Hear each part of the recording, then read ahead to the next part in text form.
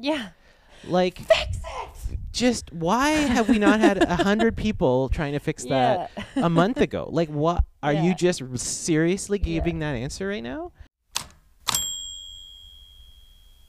May 19th.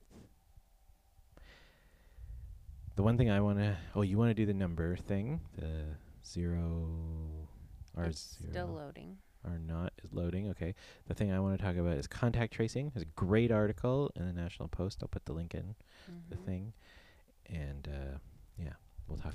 He said the author of the article. I didn't read the article. I just read his Twitter thread about it. But Yeah. Tillich wrote the article, and he said that a couple weeks ago he started asking experts if we're ready to reopen or when we'll be ready to reopen. And everybody's answer was, well, gosh darn, I wish we knew. I wish the province was doing the appropriate testing and giving out the appropriate data and having the appropriate plan, Well, said all the experts. yeah, it sounds like, I mean, we've heard a lot about testing. We've talked a lot about testing. It's big. Your eyes are scary right now. And you're looking at the R0 number, which is probably bad news. But I just I'll finish my thought first, and then we'll turn to R0. There's been a lot of talk about testing, a lot of focus in the media about testing, a lot of statements from everyone involved in leadership about what the targets are for testing and what's happening. The second most important thing after testing is contact tracing, and we know nothing about. Like, they say that there's this target of being in touch with 90% of people within 24 hours, like trying to establish what contacts need, so once someone is identified as positive for COVID-19, within 24 hours, they want to have 90% of those people contacted by a contact tracer.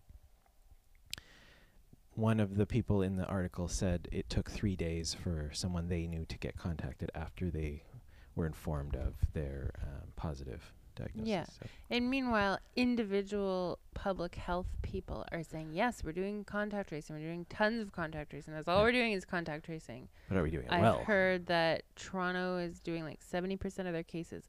Are we doing there's just no data on it. There's just no transparency on it. They're not telling us how we're doing. Whatsoever. Yeah. There's no way that we as the public They said something. The number they put out there was something like, I want to say 28 out of 35 health units are hitting the 90% within 24 hours. Okay, that's pretty good.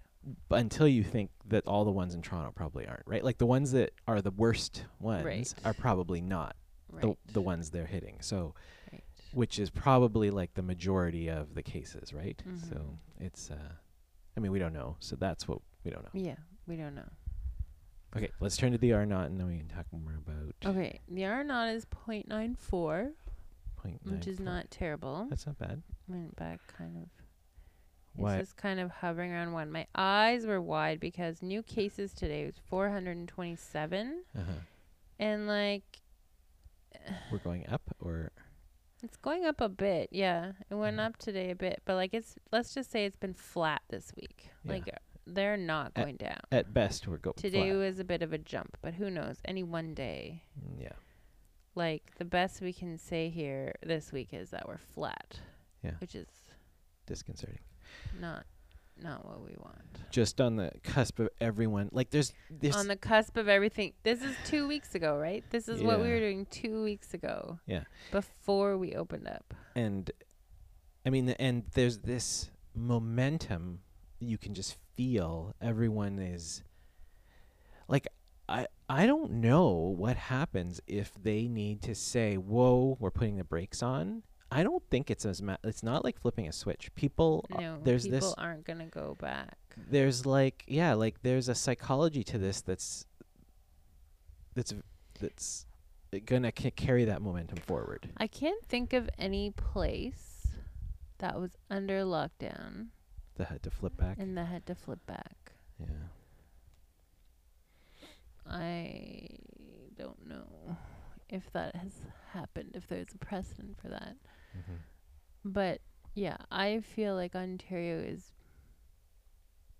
we're not going to do well at this. I mean, it's probably mostly Toronto, right? It's the most of Ontario is probably okay.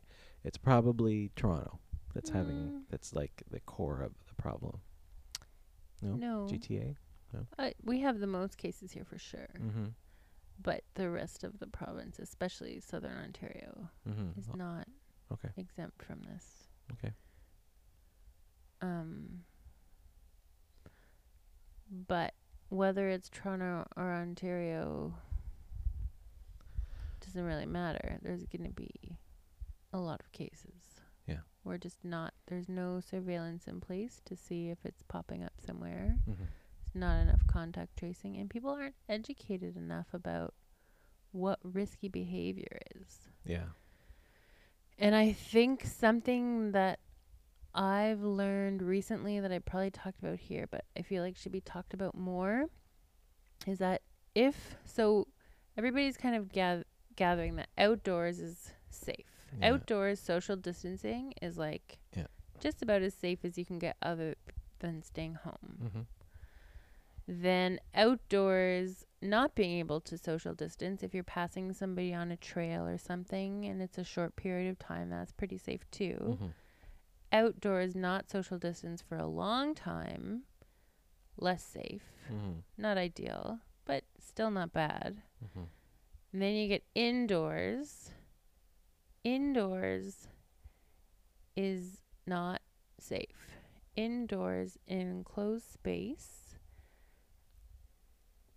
even if you're social distancing, if you're in that space for a long time with somebody, there have been outbreaks in that kind of a situation where people are inside social distancing. We need masks in those scenarios. We need masks in grocery stores. We need masks if you're going to some kind of class. I don't know what's opening up now. Yeah. But if you're indoors, I think people still think that social distancing is going to help you indoors. Yeah. And it does. will help. It does. It will help. But if you're going to be there with that person for more than 15 minutes, you're breathing the same air as them, essentially. Like any droplets that they put out into the air, some proportion of them are going to be small enough that they'll hang in the air for a little bit.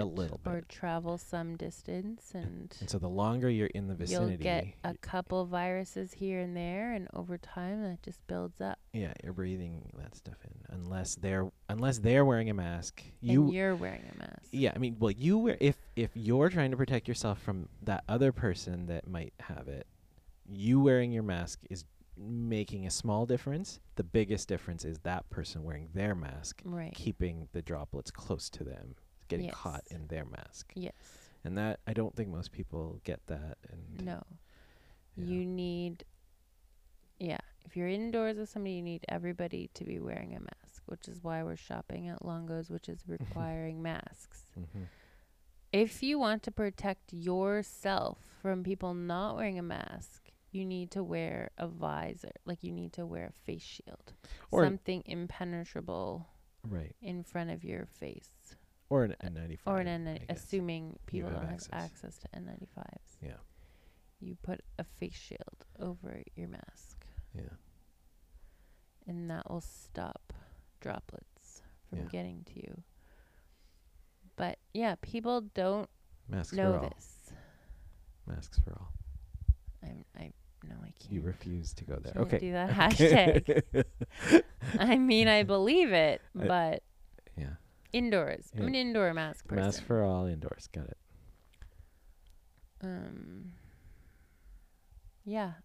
I don't think we're ready at all. I don't think we have the leadership. I don't think we have the testing. I don't think we have the education, the communication.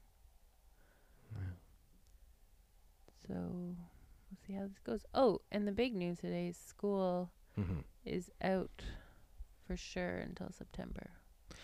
And did you hear, did they say something about doing some pilot thing over the summer? They said something, I read a headline. That would make a lot of sense. Like test out social distancing. Open some camps or something and like see in a how low, they go. Yeah, like in a low, in an area that doesn't have a lot of cases, get kids to come into school type spaces and figure out how you can get them to. Mm-hmm. What are we gonna do in September? Like I don't figure know. out the solution. So start don't know. piloting some things with kids. Like call it school, call it whatever. Like just you could say like all this missed month. You could just run the missed month of school over the summer for some kids or something. Yeah, rather than them going to camp or whatever. Yeah, so many feelings surrounding school being canceled. Yeah. All the reactions I saw are mostly all the same and mirrored how I felt too, which is like, of course this is the right thing to do. Yeah. But like also it's so sad. Like Avery kind of missed his first year of school, more or less. No goodbyes to the teachers, no closure, no. It might happen online. Are we gonna get his work? That's what I want to know. Yeah. He has this beautiful journal that they did an entry once per month that I got to see at parent-teacher interviews. Yeah. And it's just amazing, and I want it so badly. I imagine they'll find a way to get his stuff, and yeah, we'll figure that stuff out. Okay, moving on because we don't have a lot of time. Contact tracing. Back to contact tracing. Oh. Yes? No? Yeah, go for it. I just thought we were done. The other thing that I wanted to mention about contact tracing in this article, which, by the way, quoted David Fissman, Isaac Bogosh. I think there was a third name in there that I recognize that Tanya always talks about. I can't remember who it was, but it's like this writer did whoever this writer was got to all the experts. The thing they talked about with contact tracing that, I didn't really understand. Like, I kind of was under the impression you could just hire, all the students, all the university students that you want to do contact tracing, like just throw everyone behind a desk and like get them calling people. It takes training. Being a contact tracer is, I think they use the term, it's sort of like a cross between a detective and a healthcare worker and like in a psychiatrist, because you're like therapist. I think they said detective and therapist, because what you're trying to do, like, people aren't going to admit that they had like a one night stand with someone right off the bat. They're going to be embarrassed about that, and so you have to come at this very carefully. It takes skill to get someone to actually want to tell you and think through. Like, chances are someone is thinking back like 4 or 5 days at least, right, to when they might have been, like, over the last 4 or 5 days when they might have been after they, probably longer than that, maybe a week, because by the time you get the test result, like, it's probably another couple of days for when you have symptoms and bad enough that you think you need to go get tested. You're probably thinking like a week back. Think back to everyone you might have come into contact over the last week. Is not trivial, I guess. Yeah. So, and getting people to admit to things that they might be embarrassed about is critical, and so it's not just, you can't just use anybody. You have to get specially trained people to do this, and it takes time. So I can't remember if it was David Fissman or no, it was Dalla. Irfan Dalla, I think, was one of the other people they interviewed. And he said he was his acquaintance, I guess, a friend, who had a positive diagnosis and was followed up 3 days later, and it was 10 minutes. And in his view, you can't do that process appropriately. Like, you're not doing it the way it needs to be done in 10 minutes. And so even if they're hitting that 90% number, how accurately are they actually getting the information back?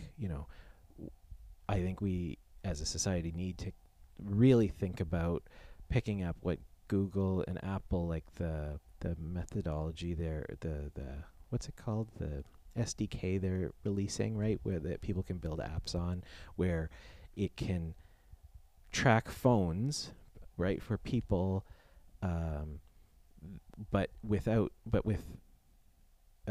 as much of the privacy, keeping the data as private as possible. So, like, they throw the data away after 2 weeks. They de-identify the data, like it's linked only for as long as you need to the person, only for as long as the diagnosis is coming in. Like they've tried to strip away as much data as possible from what's being held in the system. You know, I think that should be something we're thinking seriously about, is getting people to use that on their phones. Like it just would Yeah. make life. It gets, when I see that idea come up on Twitter, it gets massive backlash. Of course it does. But I think, I mean, But I'm just like, I mean, yeah, sure, try, but it's just a matter. you have to get people to voluntarily uptake it. I think if people, yeah, and maybe it'll take a second lockdown to make people think, oh, maybe we need to do this. I think the problem is no one's communicated how hard contact tracing is. Like no one really understands contact tracing, right? We don't know how well we're doing. If there was, if we understood how poorly we're doing, and I suspect we're doing fairly poorly in contact tracing, especially in the hotspots where there's probably lots and lots of people we need to be following up on, and we're not doing it effectively. Maybe in those places, like in Toronto, we should be at least offering people the option of, like, why not have a voluntary thing where you can use it? Well, because it has to exist. Yeah, the app has to exist. So I was just scrolling my Twitter trying to find that article again, but instead I found an interesting little exchange. Yes. So David Fissman says, understand, lousy public health leadership is costing our province billions of dollars a month. Sometimes it's worth paying for the upgrade. Yeah. And then another doctor replied, this has to be said. We are all sacrificing far too much to sit back and let the public health response be this sloppy. Yeah. Which resonates with me so much. Yeah. Why are we're all listening. We're like, we're doing our frickin' part. Yeah. And why? And you get answers like in this article, Barbara Yaffe is asked, you know, why is our contact tracing not up to where it should be, right? Like, and her answer is the system they have to track, or the current system they use doesn't allow for it. Yeah. Like, fix it. Just why have we not had 100 people trying to fix that a month ago? Like, what are you just seriously giving that answer right now? Yeah. Like, it's unbelievable. 1,000 people. You should have you should have whoever, like, just get the person that runs computer science sitting with you and figuring out who do you need to hire tomorrow to get that fixed. It seems like right now it just feels like they think it's going to just go away. Yeah. Like if we just start opening up somehow, it's just going to go away. I don't know. Yeah. It's just really the lack of resources being put towards this, the lack of we had BC has done such a phenomenal job. I don't know if they realize we're part of the same country and they could share notes. Share notes. I just I have a feeling that ego has a lot. I think people have made you can't suck it up when there's thousands of lives on the line. I think that people, when they come out and make public statements about something or pick a strategy, and try to justify it, it's very difficult for high level people to say we need to change strategies now. We need to we should have done this a long time ago, but we screwed. That's very difficult for some people to admit, it appears. I think that's the only explanation I can see. Yeah, I can't. I get too frustrated when I think about it. This, it's okay, but I'm looking at the Ontario dashboard and basically all numbers are bad. They're all little red arrows pointing up. Number of long-term care homes with outbreaks, up 1. Number of COVID patients in the hospital, up 15. Number of long-term staff infected, up 41. R value, up. New cases, up. New deaths, down 8. Hmm. New tests, down 3,000. Hmm. Everything's red. All right. Well, I think we should stop there. On that high note, Do you have a joke? no. Do I have a joke? Didn't you tell me a joke? I've been reading a lot of jokes. Can't remember any of them. Jokes. No, I'm sorry. All right. I don't have a joke. I mean, it's only fitting. This is a pretty Depressing depressing podcast. Leave you on a depressing note. Yeah. Good night. Good night.